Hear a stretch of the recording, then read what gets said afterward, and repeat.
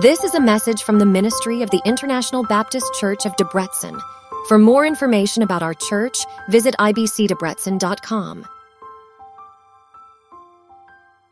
The Advent, a season of looking forward to the coming of Jesus. Now wait a second, what do you mean, looking forward to the coming of Jesus? Well, we look three ways. We looked at forward, thanking that Jesus came to us in the past, and that He comes to us now in the present. He's at work around us, and He still comes. And we look forward to the fact that Jesus will once again come in His fullness and finally. So this morning, or afternoon, as was already noted, I still can never learn that, we are focusing on joy. So I want to ask you a question about joy and as it relates to gift giving. Do you like surprises? Do you like a surprise gift, or do you like to plan things out? So I just need to know. So I'm going to take a little poll. If you are one who likes to be surprised, raise your hand. Okay. If you are one who would rather not be surprised, but kind of know a little bit of what's coming. We're about half and half on this. Well, the good news for you this morning who like to be surprised is that the gift of joy was surprising. And it is surprising. I want you to go to the Gospel according to Luke. And we're going to look at the second chapter, a passage. It is a well-known Advent or Christmas narrative. It is the story of the announcement of the coming of Jesus. So I want to read that. And it is Luke chapter 2, verses 8 through 14. From verse 8. And there were shepherds living out in the fields nearby, keeping watch over their flocks at night. An angel of the Lord appeared to them, and the glory of the Lord shone all around them, and they were terrified. But the angel said to them, "Do not be afraid. I bring you good news that will cause great joy for all the people. Today, in the town of David, a Savior has been born to you. He is the Messiah, the Lord. This will be a sign to you. You will find a baby wrapped in clothes and lying in a manger." Suddenly, a great company of the heavenly host appeared with the angel, praising God and saying, "Glory to God in the highest heaven, and on earth peace to those on whom His favor rests." This is part of Luke's perspective account of how the announcement of the coming of Jesus was made. And it's an announcement. One of the most significant thing history has ever recorded. The coming, the work, the life, the death, and resurrection of Jesus. And this is the start. This is the announcement. What could be more charming, right? Can you just picture it? Shepherds. I mean, you've seen the pictures, right? Shepherds in calm, heated hills, and there's stars. It's a clear sky at night, of course. Somehow the weather's good. And the animals that are there, they're all cuddly and friendly. That's the picture. And sometimes they even put an angel in that picture. But I want to tell you that when we put an angel in the picture, it sort of changes things. You don't get the cuddly, peaceful image because angels were a little bit scary. And you might notice this in the Bible because they tend to say things like, "Do not be afraid." In fact, you read several accounts of angels saying things that don't be afraid, do not be afraid. It's like they have to learn this in angel school in heaven. The instructor said, "Now listen up, angels. You're going to go down there and you're going to give them a message, but you have to make sure they're not afraid or they won't hear you. So start out by saying, 'Do not be afraid.'" So the angels, they have an announcement to share, and no doubt it's true about this passage. In verses 10 through 11, we see, the angel said to them, "Do not be afraid. I bring you good news that will cause great joy for all the people." You see, the angel had an important message. And that's why I tend to be a little paranoid, as Scripture says. They have an important message. So We have to pay attention to it. And so we have to ask, how does this message of good news, which is announcing the birth of Jesus, cause great joy? And that's the question. We're going to boil it all down to this question this afternoon. What is the joy in a relationship with Jesus? First of all, it is an unexpected joy. This is for you folks who like surprises. Actually, it's for everybody. But the first thing you know is that the joy is unexpected. It means that you can't plan it. You can't control it. And you definitely can't create it in your own strength. God's joy is unpredictable. It's a work through the Holy Spirit. It's all around us, and that's what we see with the shepherds in this account. They weren't expecting good news on that night. In fact, they were just minding their own business, doing shepherdly things. Nothing special about the shepherds that night, and nothing special about being a shepherd. Some folks will tell us that, looking at the history of the vocation of shepherding, that shepherds in those days were kind of like average work. I don't know what the equivalent of that would be here in Debrecen. Average work. I don't know what that would be. I don't even know what it is. Office work. Office, I like that. Office work of the day. Some commentators will tell you that it was not really even average. That he was kind of work for the outcast people. It was kind of the work that nobody wanted to do, the undesirable work. And I can tell you, because I grew up with horses and sheep and cows and goats, that sometimes the things you have to do with animals is undesirable. I got a lot of stories for another day I can tell you about that. So either way, these shepherds are people who knew difficult and bad times and situations, and maybe they needed to hear the message of joy more than anyone else. The Messiah was coming, not just to the religious people, not to the wealthy people, just to the wealthy people, but first the news was going to go to the unacceptable people, to the people who were shepherds. Maybe they needed this message of courage. And it makes sense, because throughout his ministry, Jesus paid attention to those who were the least, the lost, and the left behind. Those who were the outsiders of the day. To those who seemingly had less to be joyful about, God first announced his message of joy. I like that. Because that's the unexpected thing about joy. God wants you to know joy, even if you don't know you need to have it. He seeks you out. He comes in surprising ways. He wants you to experience the good news of forgiveness, of abundant and eternal life. The shepherds were able to experience a taste of genuine joy firsthand. And the day they arrived in that stable was a day that their lives changed forever. Luke says in verse 20, the shepherds returned, glorifying and praising God for all the things they had heard and seen, which were just as they had been told. That short moment of intimacy, we can only imagine what that was really like. Some of you with infants and that they're close, this is kind of the season of giving birth. And you can imagine a little better than the rest of us. But it's such a moment of intimacy, just a few moments in the direct presence of God had given their lives new meaning and direction. So the question, what is the joy in a relationship with Jesus? First, it's unexpected. It's an unexpected joy. And secondly, it's worth everything you have. Jesus teaches about this life, the value of life in the kingdom of God, and having a relationship with God that's personal and in proper position. Personal and proper position. Meaning that Jesus is the Lord of your life and not yourself. There's a parable in the gospel according to Matthew in which Jesus makes this so clear. It comes from Matthew 13, just a couple of verses, 44 through 46. It says, the kingdom of heaven is like a treasure hidden in a field. When a man found it, he hid it again, and then in his joy went and sold all he had and bought that field.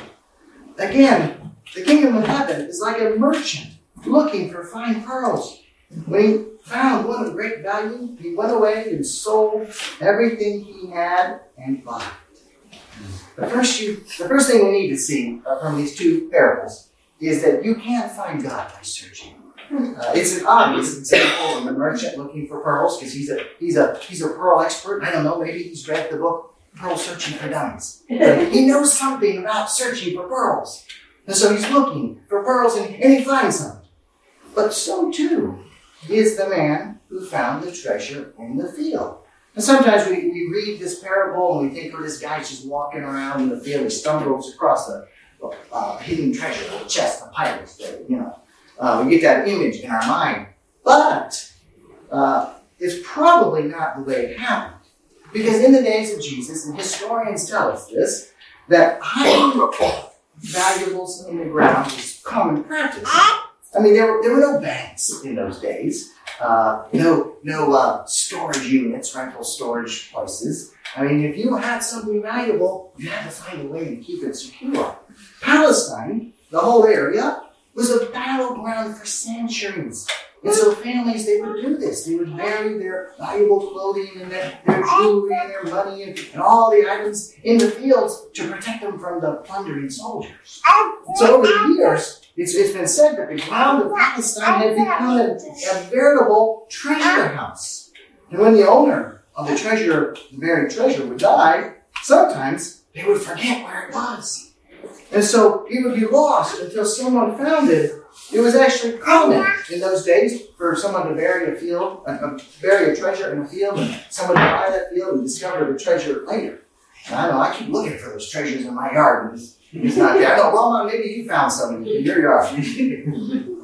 Sometimes treasure seekers, they would even search out properties that they think might contain certain treasures.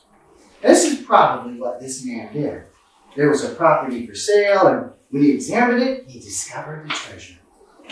In the same way, finding God it's a result of looking for Him with the intention of finding Him. You don't just stumble your way into the kingdom. You don't accidentally become righteous. If you want to have a relationship with God, you have to accept it. You have to want it. The Bible says in Jeremiah, you will seek me and find me. When you seek me with all your heart, I will be found by you. I love that verse because it's so clear. God wants you to seek a relationship with Him. He wants us to look for Him. And when we seek Him, we are guaranteed to find Him.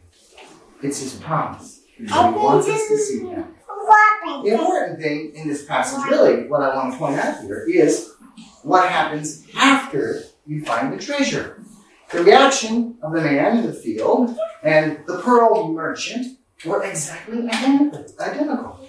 Each of them sold everything they had in order to get what they recognized as valuable. It's a spiritual parallel. It's obvious. It means a relationship with Jesus is more valuable than anything you own. There's an old hymn that goes, I don't know if you're familiar with this hymn. It says, I'd rather have Jesus than silver or gold. I'd rather have Him than riches untold. It's a beautiful song.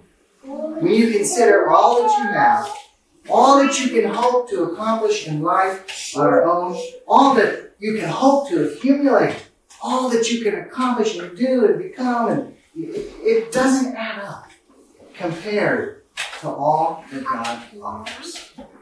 Now, I want to share with you even a way that I experienced that. When we moved to Hungary 6 years ago, it was about 6 years ago last month, and when we moved here, we didn't know what our ministry would do, what we'd be doing. Amanda was teaching in the school, that much we knew, but I kind of came as the tag-along. They really wanted Amanda's help, but they figured, well, we'll plug him in, he'll do something. So we get here, and we do, as common for missionaries, a language study. We did a year of language study, which you know is not enough, which is why we continue to study language. But after the year of language study, we began to discern with our Hungarian partners what kind of ministry we we should start. And so we decided, actually, they decided that we should start with an English-speaking Bible study. And it should be on Monday night. And it should meet every other week. Now, I have to tell you, when we prayed and we discerned and that was the solution, that was the discernment, I was a little bit disappointed. I'd just spent a year studying Hungarian, and they wanted me to teach English Bible study. Of course, it may have been a reflection of my study in Hungarian, but in Debrecen, and they knew in Debrecen, we just didn't know, but they knew there was a need for an English-speaking ministry. And so we started with the plan, a Bible study on Monday night, every other Monday night. And our first occasion, I think we had 5 people for the Bible study. A couple of weeks later, we had maybe 6 people. A couple of weeks later, we had 7 people. And this continued for a few months with about 7 people. And then some of the graduate students, they graduated, they moved to new places and got jobs, and our numbers started to decline. And so we went to 5, and then we were down to 3 people in Bible study, and 2 of them were Amanda and I. And so we were feeling really discouraged. And I prayed. I said, Lord, have you sent us to Debrecen, Hungary to do a Bible study for 3 people? I started praying the exit prayer strategy. Have you ever heard of that? It's when you start praying, Lord, help me. Is there something else I'm supposed to be doing? Lord, what's the way out? And we began to pray that prayer, and we didn't really get much of an answer from the Lord, other than He just said, wait, just wait. It wasn't very long after that prayer that the Lord sent a young couple to the Bible study, and they were so encouraged. They were encouragement to us. And they said, can we help? They said, can we meet every week? And we said, yes. And so we started to meet every week, and they brought their friends, and their friends brought their friends, and before long, within a couple of months, 2 or 3 months, we were meeting with 40 or 50 people from all over the world. I've got a slide that just kind of represents some of the countries that have been impacted and touched by the English Bible study. It was a couple of years after the beginning of this Bible study that we began to sense God was wanting to build a community. We wanted the community to grow, and we prayed and prayed and felt that the Lord wanted us to begin a church, a Sunday gathering, worship opportunity. But we had a problem. The problem was a space problem. Sometimes we have those problems, space problems. And so we were meeting here, actually, in this room, and we wanted to do something like on Sunday, and it was busy. The whole room, the whole church building was busy. We had no place. So when we told our partners about this problem, they said, you know what? We've got an idea. In fact, we have a place for you. And then they began to talk about a place that I remember visiting 4 years previous. They began to talk about a room that's called the Veneta facility. And I remember that building because when we first arrived in Hungary, the pastor took us up to this room in this building. It was being renovated, and I thought it was about to fall down. And I was up with the pastor, and he said, you know what? I have a vision that someday a church will move here. I wasn't sure I believed it. So I took out my camera and I took a picture. In fact, I have a picture of that space. Little did I know, 4 years later, that the Lord would prepare that space, that the vision was in fact that there was going to be a church there. And that's where we met our first Sunday. That's this church met there our first few Sundays. You know, a couple of things that I learned from that. First of all, God always has space for you. God always has a place. Even if you can't see it, even if you don't know where it is, God has a place and He's preparing that place for you. You know this story because we're here today. And because we're all part of God's work in this surprising way. This wasn't a plan. This congregation wasn't anybody's plan. other than God's plan. And I like this story because it's not my story. It's not about our ingenuity or our training or even our resources. From the very beginning, it was God's plan. His presence and His power to work. What I want to say is that God's presence, His power, His work in your life is always worth it. You see, that's the joy. It's worth absolutely everything you have. It's worth your finances. It's worth your relationships. It's worth your goals. It is worth your dreams. Because nothing beats the joy you will find in relationship with Jesus when you follow Him and see His work in you and through you. So the question, again, what is the joy in relationship with Jesus? First of all, it's unexpected joy. Secondly, it's worth everything you have. And thirdly, it cannot be taken from you. I love this one. I love this. In fact, one of the most famous passages about the topic of joy comes from the book of James. Some of you are going to say, Pastor, you really going to go there? We were in an African-American congregation. They said, Pastor, are we going to go there? And we're going to go there. Because I want you to read James chapter 1 and verse 2. He says, consider it pure joy, my brothers and sisters, whenever you face trials of many kinds, because you know that the testing of your faith produces perseverance. Let perseverance finish its work so that you may be mature and complete, not lacking anything. Did I read that correctly? James says there's joy. And what is he drinking? Is there joy in the midst of trials? It's odd. Because most people don't enjoy trials. In fact, most of us do everything we can to avoid trials. In fact, sometimes the only joy we can find is when we escape the trials. That's why this passage seems so odd. James is actually saying this, that there is joy in the midst of a trial. How can you experience joy when the world seems to be falling apart around you?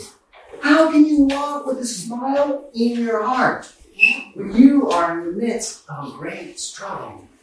James is saying there is joy in the midst of a trial. But it has nothing to do with the power of positive thinking. I want to get this straight. It is not a button you can switch in your mind. If I just think positively, if I just, do this, if I just control my thoughts, it is not a thing that you can achieve in your own strength. It is an external reality given to you by Jesus. James is writing to people who were well acquainted with trials, with pain and challenges. In this time, most of these Christians were facing severe trials to the point of losing their homes and their jobs and their securities. They had to flee for their lives because of persecution around them. And James is considered pure joy. James not only instructs us to face trials with joy, but pure joy. What is that? Well, in the Greek text, this word pure comes from a primary word meaning all, or every, or whole, or thoroughly. James is telling us not to fake it. You don't get to fake joy. You don't get to do that. It's a full body, all-encompassing, thorough joy. In other words, it is the real, authentic joy. James tells us that there are trials, that these are trials of many kinds. I suppose we don't have to imagine, right, the kinds of trials that there could be. Sometimes we face trials when let's be honest, sometimes we face trials when we mess up. You ever messed up? You don't have to answer that. I know the answer. Sometimes the consequences of our actions and our decisions, it causes trouble. It causes trials in our life. And you know what? There is still joy when Jesus is at work. Now sometimes we know the trials we face, they don't come because we mess up. They come because we follow Jesus. Do you know that? When you choose to follow Jesus, you will anticipate a certain kind of trial just because you follow Jesus. The people, not everybody's going to cheer you. There will be people who will plot against you. People who will talk behind your back. People who will come up with false accusations. just because you faithfully follow Jesus. And do you know what? There is still joy. Amen. And sometimes we face trials and we don't even know why. We don't even know. We're like Job in the book of Job. Job didn't know the book of Job was being written. It was just Job. And there are trials in his life. Sometimes we can only trust that God is at work. And you know what? There is joy. There's joy. Because when you are with Christ, nothing can take that away. In Christ, you have life, hope, peace, joy. And you know that the best is yet to come. And you know that even in the midst of it, there is a special blessing. Remember the story in Daniel, the story of Shadrach, Meshach, and Abednego. Daniel chapter 3 tells us about these Hebrew men who were thrown into a fiery furnace by order of King Nebuchadnezzar. The furnace was so hot that it burned the guards, throwing the three of these guys in there. And when they get into this fiery furnace for not bowing down, for not acknowledging the king as Lord, they get thrown into the fire. And somehow they have a good time with that fire. They are preserved. And the king sees, I love this part, the king sees 4 men walking into the flames. He put 3 of them in, but there's 4 in there. Daniel 3:25 says, he said, look, I see 4 men walking around the fire, unbound and unharmed. And the 4th looks like the son of the gods. Who is that? Behind in the blaze of this fire, God was at work in the most powerful way. Jesus was right there. Over there in the midst. A friend of mine, he gave me some advice one time. He said, don't ever let a trial go by without training its blessing. Don't let it get so. The facing of trials, the testing of our faith can be such a blessing if we look and see how God is at work in our life. We can find authentic joy in the midst of any trial simply because Jesus is Lord and God is at work, so that we may be mature, complete, lacking nothing. That's something to get excited about, no matter what. And it's a promise. Romans 8:28 says, and we know that in all things, by the way, that's all things, not most things, not some things, not good things, but all things, God works for the good of those who love Him and who have been called according to His purpose. It's a promise from God.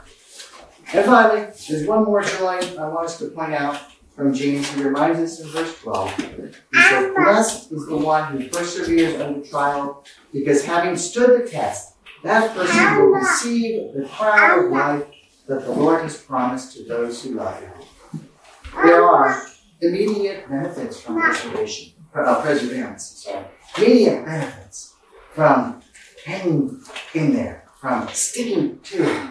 But there's an ultimate benefit that supersedes perseverance. It is the gift of eternal life, which no one can give us. Life is not always fair, nor are the victories always so obvious. But for the Christian, one thing we can be sure of: ultimate victory is ours in Jesus Christ. So what's the joy in a relationship with Jesus? It's unexpected. It's worth everything you have, and it cannot be taken from you. I don't know what you're experiencing right now. Debrecen, it's hard dark. Debrecen's kind of dark time in December. There's not much light. And the weather doesn't cooperate with us. And there are also tests and exams. If you're a student, I don't know any students who get excited about that. It's a tough time. And there are spiritual battles raging around us. We know this. It can all seem so down and discouraging. But it doesn't have to defeat you. Because in Christ, there is always joy. If you know Jesus, then you know what I'm talking about. But because you know where to find joy. But if you don't know joy, if you can't seem to find it, let me introduce you to Jesus. Because Jesus is part of the greatest joy you will ever know. In fact, heaven kind of gets excited about that. I want to read one more passage. Because all of heaven will rejoice. when the lost become found. Jesus told him this parable. Suppose one of you has 100 sheep and loses one of them. Doesn't he leave the 99 in the open country and go after the lost sheep until he finds it? And when he finds it, he joyfully puts it on his shoulders. He goes home. Then he calls his friends and neighbors together and says, "Rejoice with me. I have found my lost sheep." I tell you that in the same way there will be more rejoicing in heaven over one sinner who repents than over 99 righteous persons who do not need to repent. The gospel message has the power to change your life today. And we get excited about it, but I tell you, the Lord in all heaven rejoices in the glory of Jesus our Lord. Let us pray. Lord, we thank you for your work in this church. We thank you for your promise of your presence and all these things. You are at work, and that because of you there is joy. Not a fake joy, but an authentic joy in our lives. Lord, help us to know you, to depend on you. Help us to seek you all. We thank you and we pray this in the name of Jesus our Lord. Amen. Thank you so much for lending us your ears and your time today. If your curiosity has been piqued and you'd like to learn more about our church and the work we do, please feel free to visit our website at ibcdebrecen.com. Better yet, we warmly invite you to join us in person and experience our community firsthand. We look forward to welcoming you.